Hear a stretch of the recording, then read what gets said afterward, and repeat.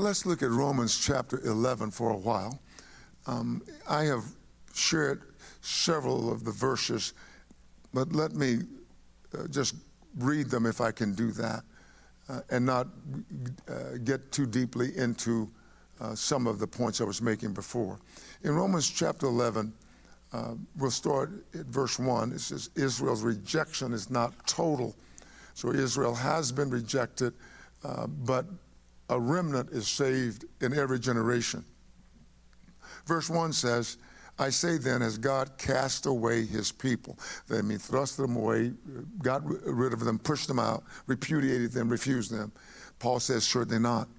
For I also am an Israelite of the seed of Abraham, of the tribe of Benjamin. And what he's saying is, God just picked me out, chose me, and I was an insolent man, very arrogant, doing crazy things, and God saved me. I wasn't even basically looking for him in this case because he was persecuting everybody who believed in Jesus, everybody he could find.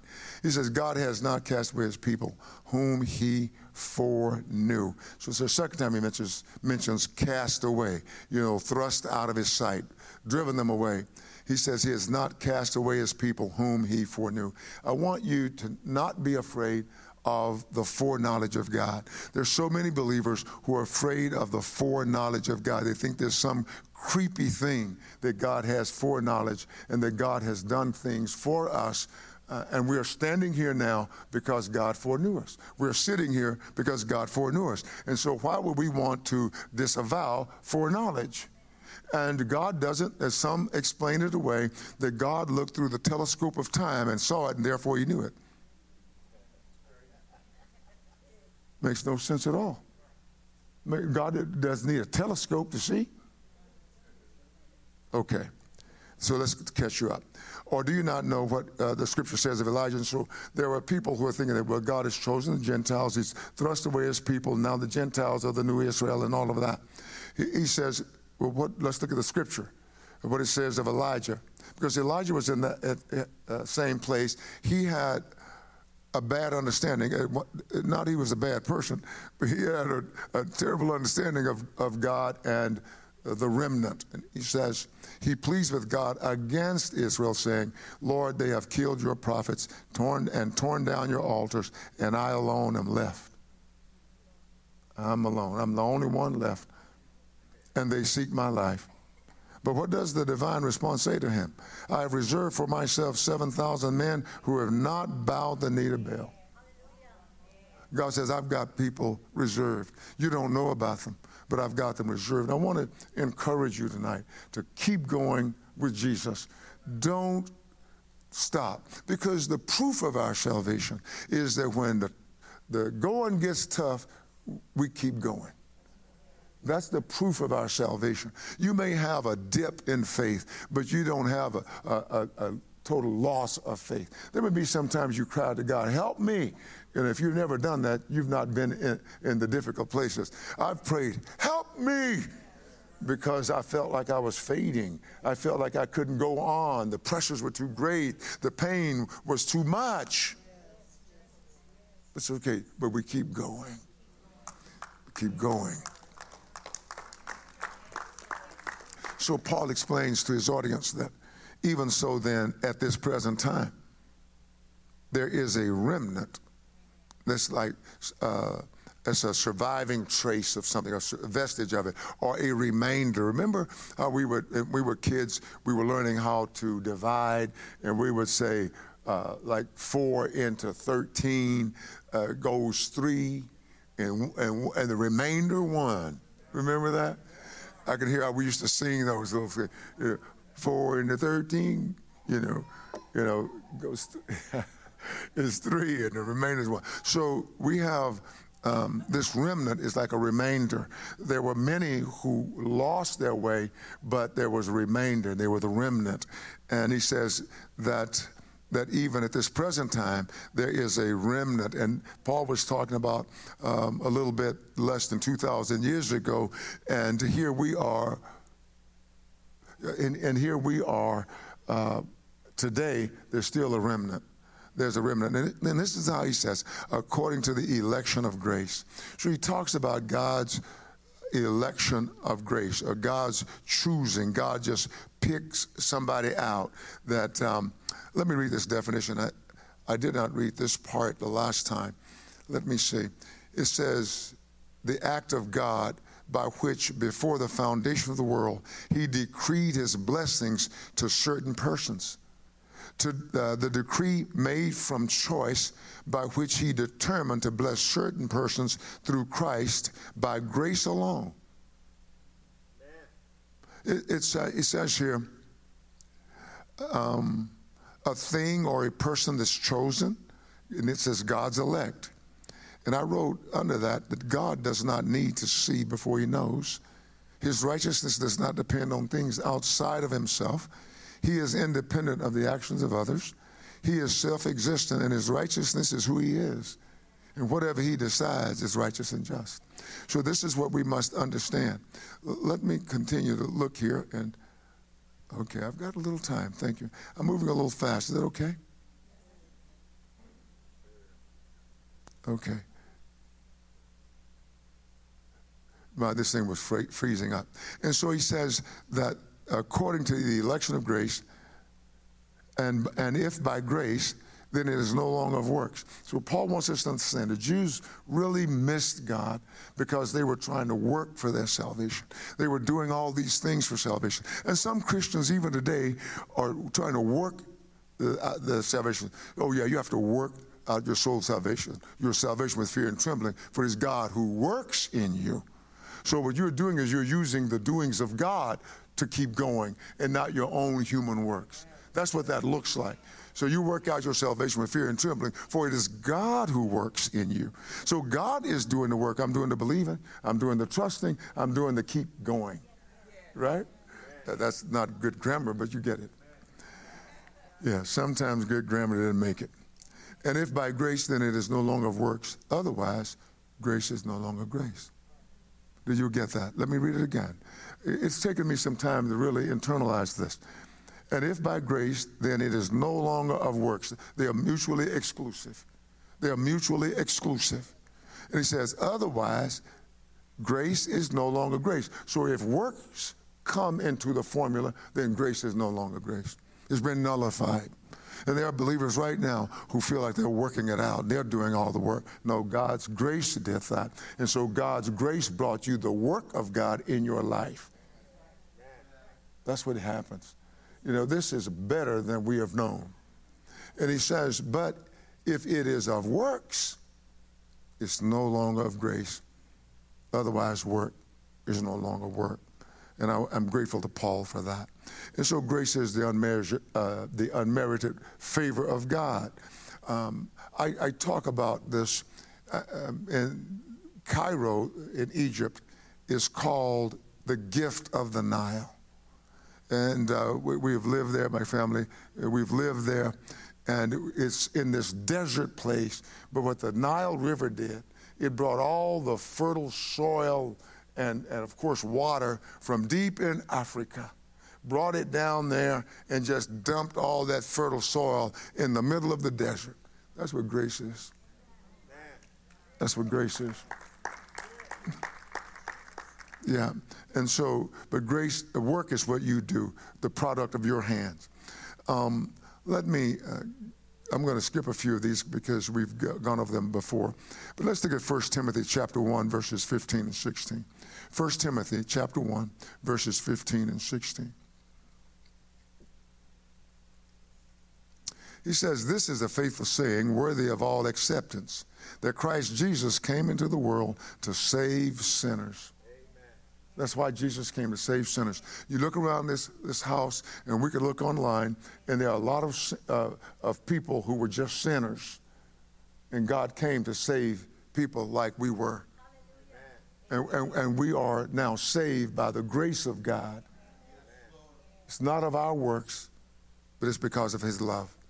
And Paul goes on to say, of whom I am chief. So Paul saw himself as the chief of sinners. Verse 16 says, however, for this reason, Paul says, I obtained mercy. He says he was the chief of sinners.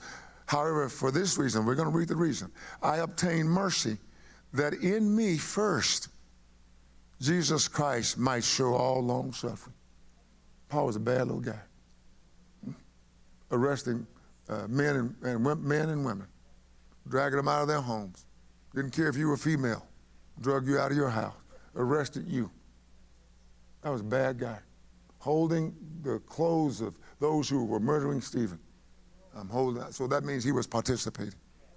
But listen, he says, for this reason, I obtained mercy, that in me first Jesus might show all long suffering. Some of us could probably say, I was really bad.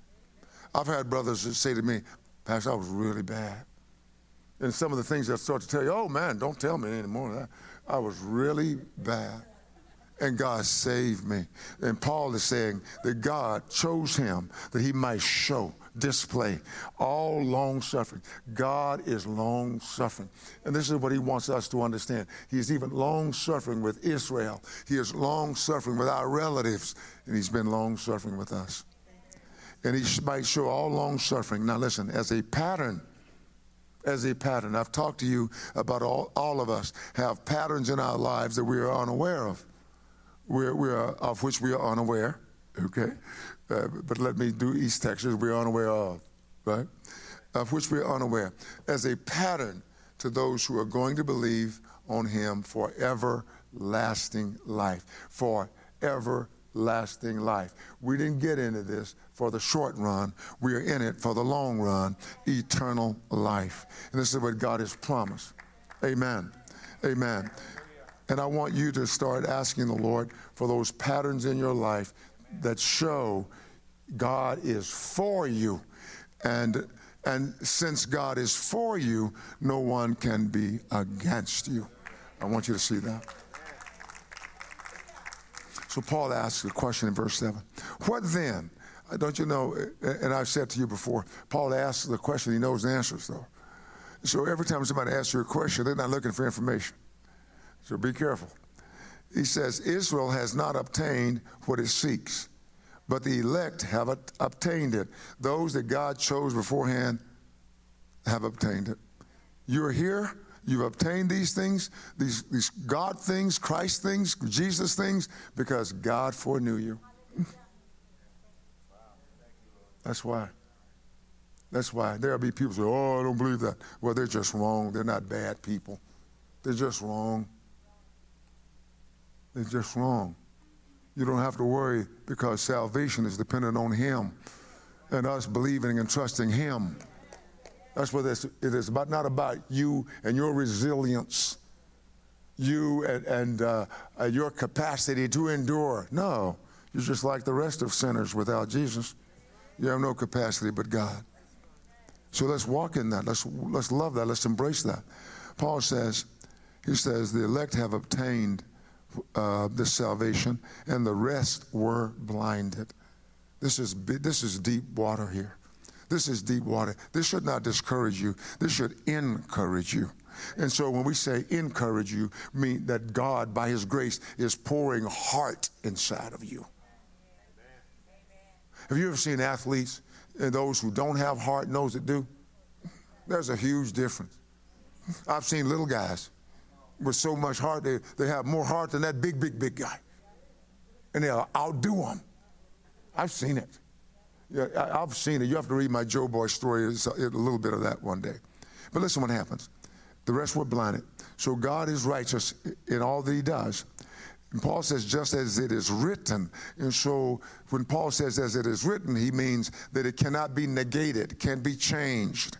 And this is what he says. God has given them a spirit of stupor, eyes that they should not see, and ears that they should not hear to this very day. So God gave these people who were not seeking God the way he prescribed, the spirit of stupor.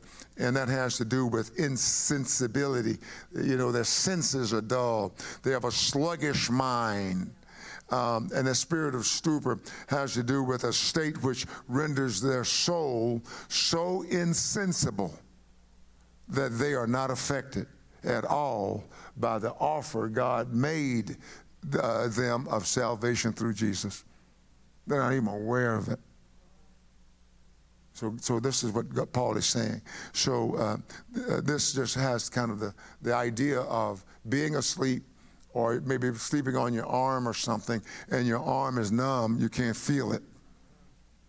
You know, you can't move it. That's what they became. And so Paul says in verse 9, he says, and David says, and when he says that again, what does he mean? He means it cannot be negated. It's written. It's real. He says, as David said, let their table, their place of blessing, let their table become a snare and a trap, a stumbling block and a recompense to them. Let their eyes be darkened so that they do not see, and bow down their back always. And so David pronounced on them God's sentence. And so what we're looking at, and I started out by saying, let me go back to my first point, is that Israel's rejection is not total. It's not total. Now listen, let's look at Psalm 69, 22 through 23. Let's look at Psalm 69, verses 22 and 23. And this is where what David said, and I'm reading it again. Let their table become a snare before them, and their well-being a trap. Let their eyes be darkened so that they do not see, and make their loins shake continually.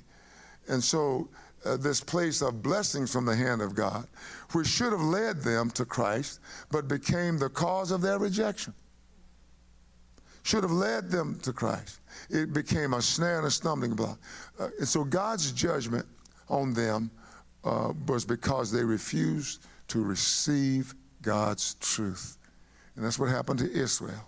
They refused to receive God's truth. And when the scripture says their back will be bent under the weight, always bent, what does that mean? Under the weight of guilt and punishment.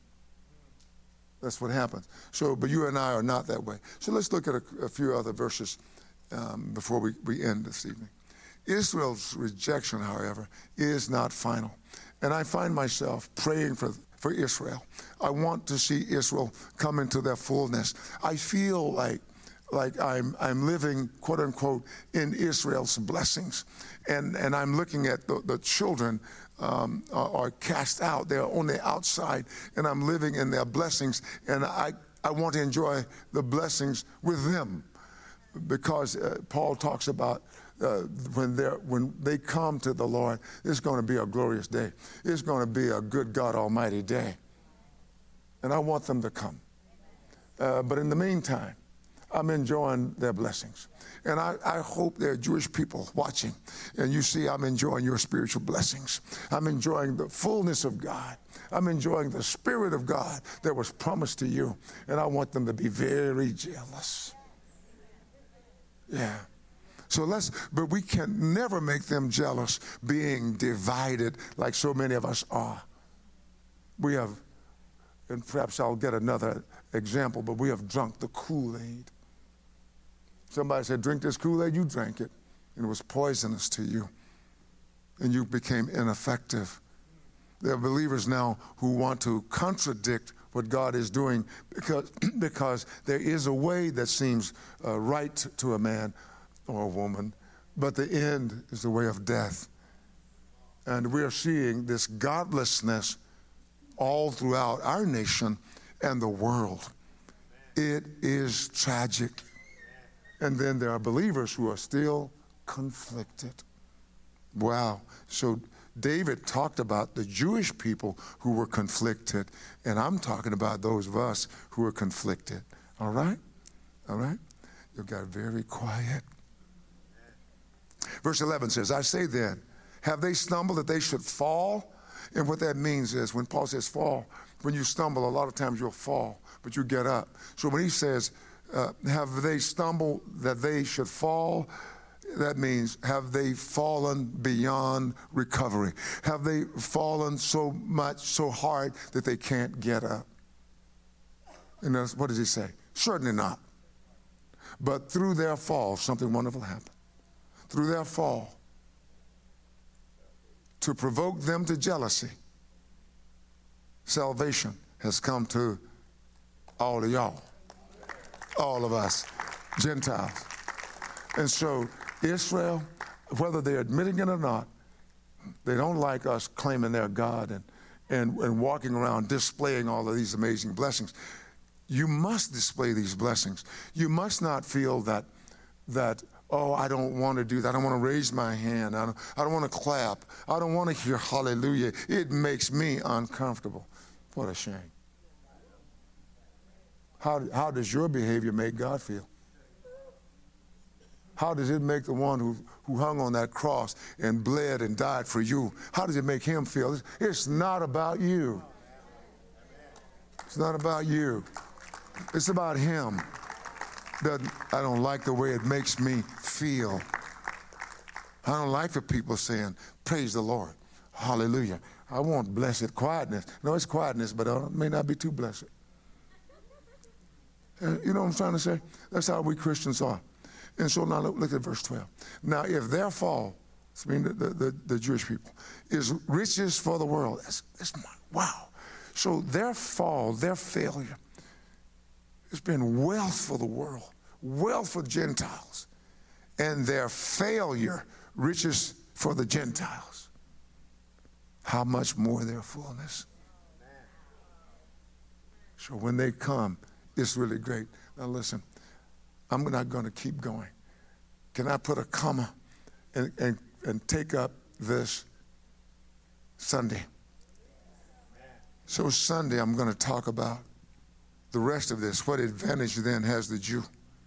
Or what is the profit of circumcision? I'm going to go over that again and show you much in every way.